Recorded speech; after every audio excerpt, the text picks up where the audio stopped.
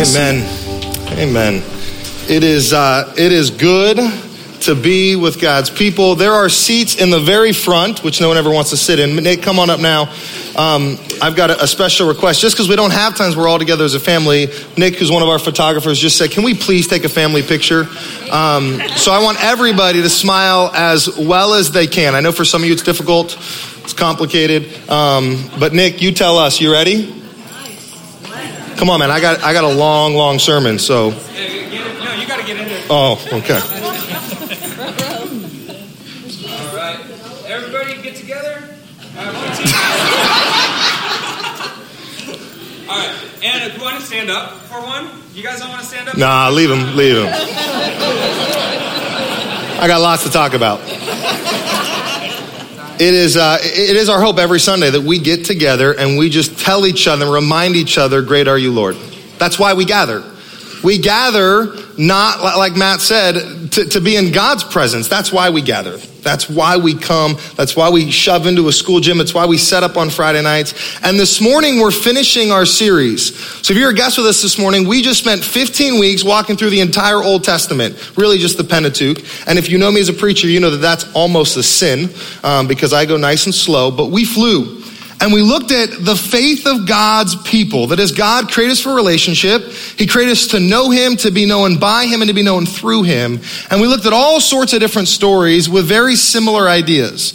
That God made us a promise, and this season at Christmas, we're celebrating the promised child, the peace that he's given us. And I just think we live in a world right now, and part of me thought it was cool that Nick asked me to take a picture, because I'm like, I am 110% anti-selfie sticks. So if you have a selfie stick, I don't want to offend you. I remember being on vacation years ago, and I looked at my wife, I said, what are those things? She said, oh, I heard about those. Those are selfie sticks, where you point a stick, and you guys know what a selfie stick is, right? Is it in the dictionary yet? It should be, right? As a noun. And you kind of get this thing, and you take a picture of yourself, and here's my fear. In the world that we live in today, where selfie sticks are in the dictionary, we become the main character of our life. Look at social media. I'll just tell you how great I am. Look at my social media page. And I thought it was kind of funny as I was reflecting on that this week, because my picture from social media is a few years old, right? Is that true for some of you? I was a little skinnier then.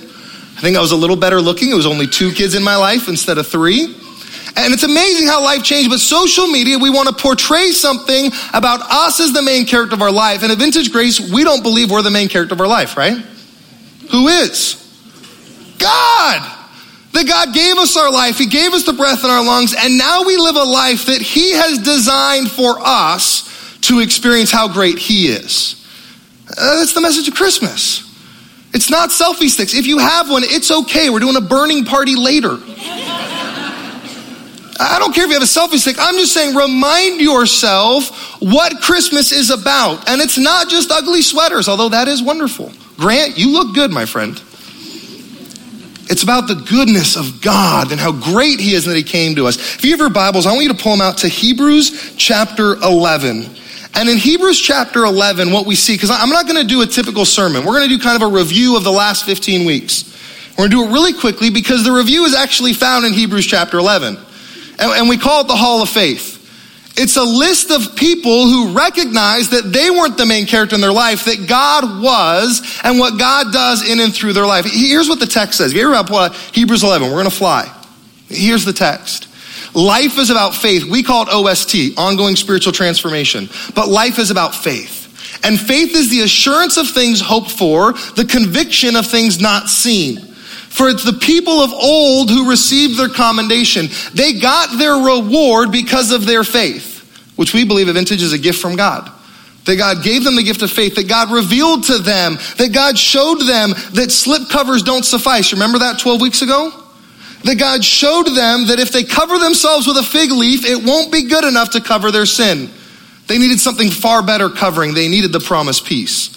They needed Jesus to come. But because of their faith in Jesus and in God, their reward was going to come. And by faith, we understand that the universe was created, the word of God. We started there, Genesis 1:1. Remember, in the beginning, God. Because the story's not about us, it's about God. In the beginning, God created the universe so that what is seen is not made of things that are visible. Verse 6 says this way, without faith, without trusting God, because it's all about having faith in the right thing. I have lots of friends, they have faith in all sorts of things. I've told you, I've confessed, I've repented of my faith in the 49ers. And what that does to me, if you have faith in the wrong thing, it doesn't matter the strength of your faith, it matters the strength of the object. But without faith in God, it's impossible to please him. See, that's my fear even when we take offerings, is that we think we're paying off. This was my theology of giving for years. I'm paying off my Jesus debt. And then I realized that that's impossible to pay off, that Jesus didn't want my money. He's God. He wants my heart. And when he has my heart, he has some of my money too, because I recognize it's all his.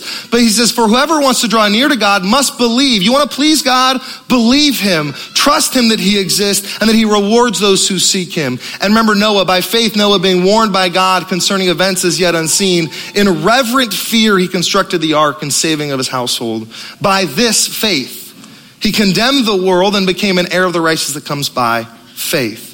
The text continues on. He says, by faith, Abraham. Remember, we went to Adam and Eve, created for relationship. They fell. Then we went to Noah. Then we went to Abraham. By faith, Abraham obeyed when he was called to go out to a place that he was to receive as inheritance. Remember when he gets there, the land of Canaan, and he gets to the land, he looks around, and there's other people there. God sometimes makes promises to us, and we don't know what that looks like, and we tend to doubt and be concerned and fear. God, did you really want me here? Is this really what you had for me? But he knew where he was going. So by faith, he went to live in the land of the promise. He was a foreigner in the land, living in tents with Isaac and Jacob, heirs with him of the same promise. For he was looking forward to the city that has foundations, whose designer and builders is God as the main character. By faith, Sarah. Remember Sarah? Really, really young Sarah? That God said, you're going to have a child. And they said, no. And Abraham blew it with his maidservant. But by faith, Sarah received power to conceive, even when she was past age, since she considered him faithful who had promised. Therefore, from one man, and him as good as dead. Now you know that, right? You read that line again. I want to read that too quick. They were so old that they were what? As good as dead. God has a plan for you.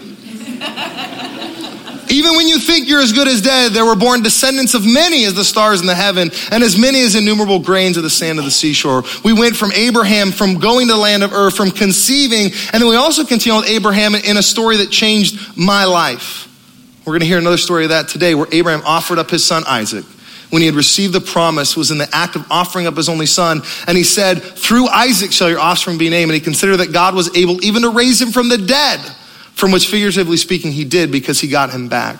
By faith, Isaac invoked future blessing on Jacob and Esau. And by faith, Jacob, when dying, blessed his sons Joseph. Remember, Joseph came and visited us. Remember that?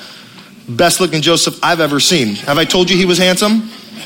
Joseph came and lived with us and talked to us. And by faith, Joseph, at the end of his life, made mention of the exodus of the Israelites and gave directions concerning his bones. By faith, Moses, we then went to Moses.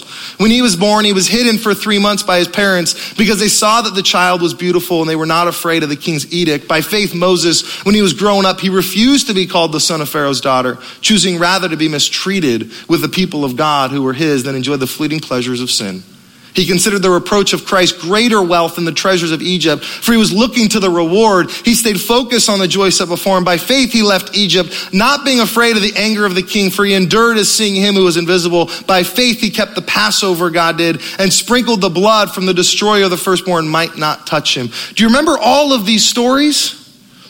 15 weeks of these stories over and over and over again of God's grace, of his work, and of our faith. Now, do you see the big word in the text this morning? Anybody miss it? I said it 17 times. Faith.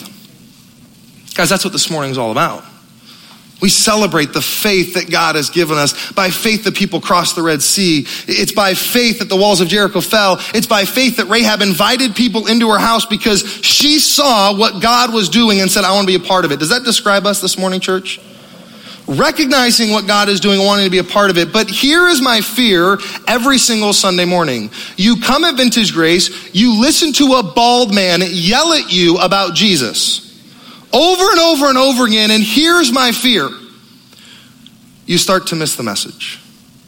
One of my greatest fears as a preacher, and I love preaching, is that it becomes informational and not transformational. They just become stories. And we miss that the only thing that saves us is what, church? Our faith. By faith we're saved. Every story this entire season has told us by faith we are saved. And this is what I want us to note. I want us to note that we this morning gather together, that we too, if we have that faith, are in what I would call the hall of faith. Because it's not about how good of a Christian you are. I hate that phrase. I hate it. Christian is a sinner saved by grace. We are broken. We are messed up. And if we just hear the information, we think, well, we got to change. We got to be better. We got to do more. We got to give more. You know what that sounds like to me? It sounds like church growing up. It sounds like guilt. It sounds like shoulding on people with the D, should. We don't do that at Vintage Grace. We believe that God gives us faith, that God gives us joy in Jesus, that God gives us opportunity to not punt, to flex our faith, to walk through the doorpost that he covers with his blood, and to live out the gospel. And that's why I love being your pastor. I love it. I have the best job in the world. Because we in faith believe that God in love saved us. And we gather to celebrate that. But may we never have it be information. We want to be transformed. So what we do every Sunday is we try to tell stories. No, stop. Is we try to tell stories of faith. Second service will be better, guys. We try to tell stories of faith. And what I don't want you to miss as we read the Bible is we're like, oh, that's a good story. No. Your life is a story. And maybe you're like, I've been in church forever. I don't even know what you're talking about. I haven't read the Bible in forever. Right now, God has you here to continue his story in your life. I want to invite you right now to pull out a pen, paper in your worship folder. There are no sermon notes because I just preached. That's the sermon. Fastest sermon ever. Everybody said? Yeah. Cool. We're not done. Don't worry. But there's a sermon note in your thing that says, this is my story. And my hope is this fall, we heard lots of stories of faith, but my hope is that we start to recognize what is our story.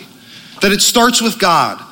That it is our sin and it's our brokenness, but it's his faithfulness to us. So I want to play a song about our story, and I want you right now to take a moment and write your story. Write what God has done in your life. We're going to tell stories later this morning. Write in your last fall, the last 4 months. Maybe it's been through the series. Maybe it's been through your life group. Maybe it's just that you're here. You don't even know what the next step in your story is. You just know you're at church for the first time in a long time. Welcome. We're all journeying with Jesus. So we're going to play this song. And while it's played, I want you to take a minute and think about this fall. How is God growing your story? What has he done in your life? Because here's what happens. We get busy in Christmas. We don't stop. We don't listen, and we don't reflect. Let's reflect right now as a church. What has God done in our life? Spend some time and start writing your story. What has God done? Maybe it's been sin. Maybe it's been suffering. Maybe it's been coming back to church. What has God been doing in your life? The text I wanted to share with you, Emily, as well as our church, we met a couple weeks ago in the office, is in the Old Testament, we talked a lot about walking with God, and Enoch walked with God, and Abraham walked with God. In the New Testament, walking is about relationship, which is what you have because of Jesus. In the New Testament, we don't see the word walk used as often. Anyone know the word that we see more often? It's on the screen. We see run. So right after that Hebrews 11 text of all those people with great faith that trusted God, because life is a roller coaster.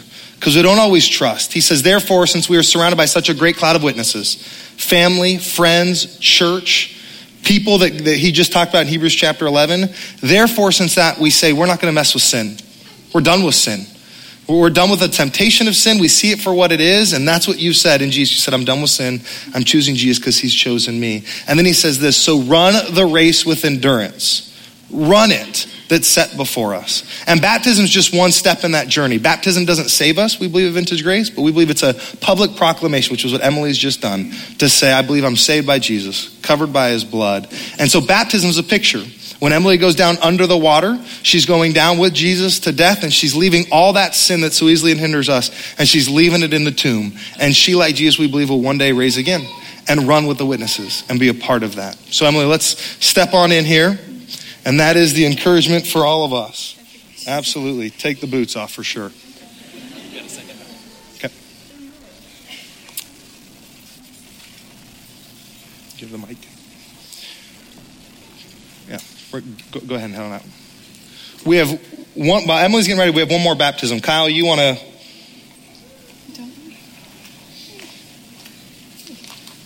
Get that ready? All right.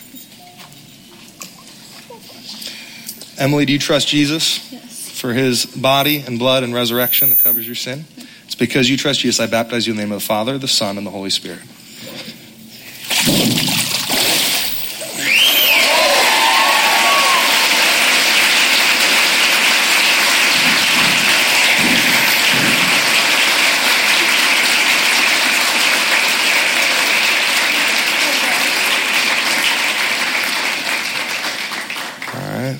Go for it. So I want to introduce you guys to there we go.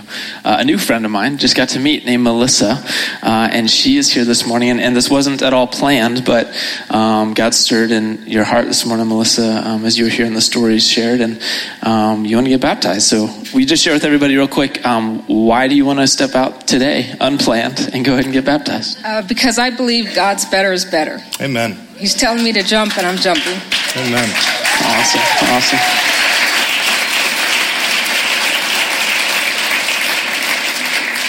Do you trust Jesus for your life? Yes. And his bodily resurrection that you too might be raised with him? It's Yes. because of that faith I baptize you in the name of the Father, the Son, and the Holy Spirit.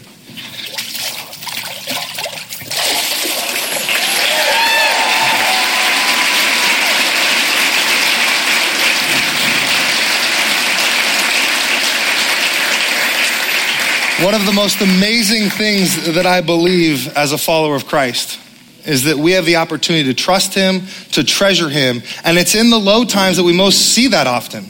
We see that through ready to step out in faith and trust him, but also we see that as we walk with Jesus, it is the best possible life ever offered. We believe it's our number one value, that there is more joy in Jesus. That he doesn't just walk with us in the hard times, as these people shared, but we also celebrate him in the good times, because every good gift is from him. In fact, you read this verse, we look to Jesus, the founder and perfecter of our faith, who for the joy that was set before him, he endured the cross, he despised the shame, and he's seated at the right hand of the Father, so that one day too, you and me might be seated with him as well. We might be in heaven with him, and let's be honest, we're not going to be sitting, right? We're going to be like chest bumping Jesus if we can. We're going to be celebrating the goodness of the Father. Would you stand with me this morning? Because what we do at Vintage Grace is we celebrate. We celebrate the fact that we were dead, but God makes us alive. He gives us hope. He changes all circumstances. In fact, it's not even the circumstances that have to change, because he is sovereign and he is the joy of the world.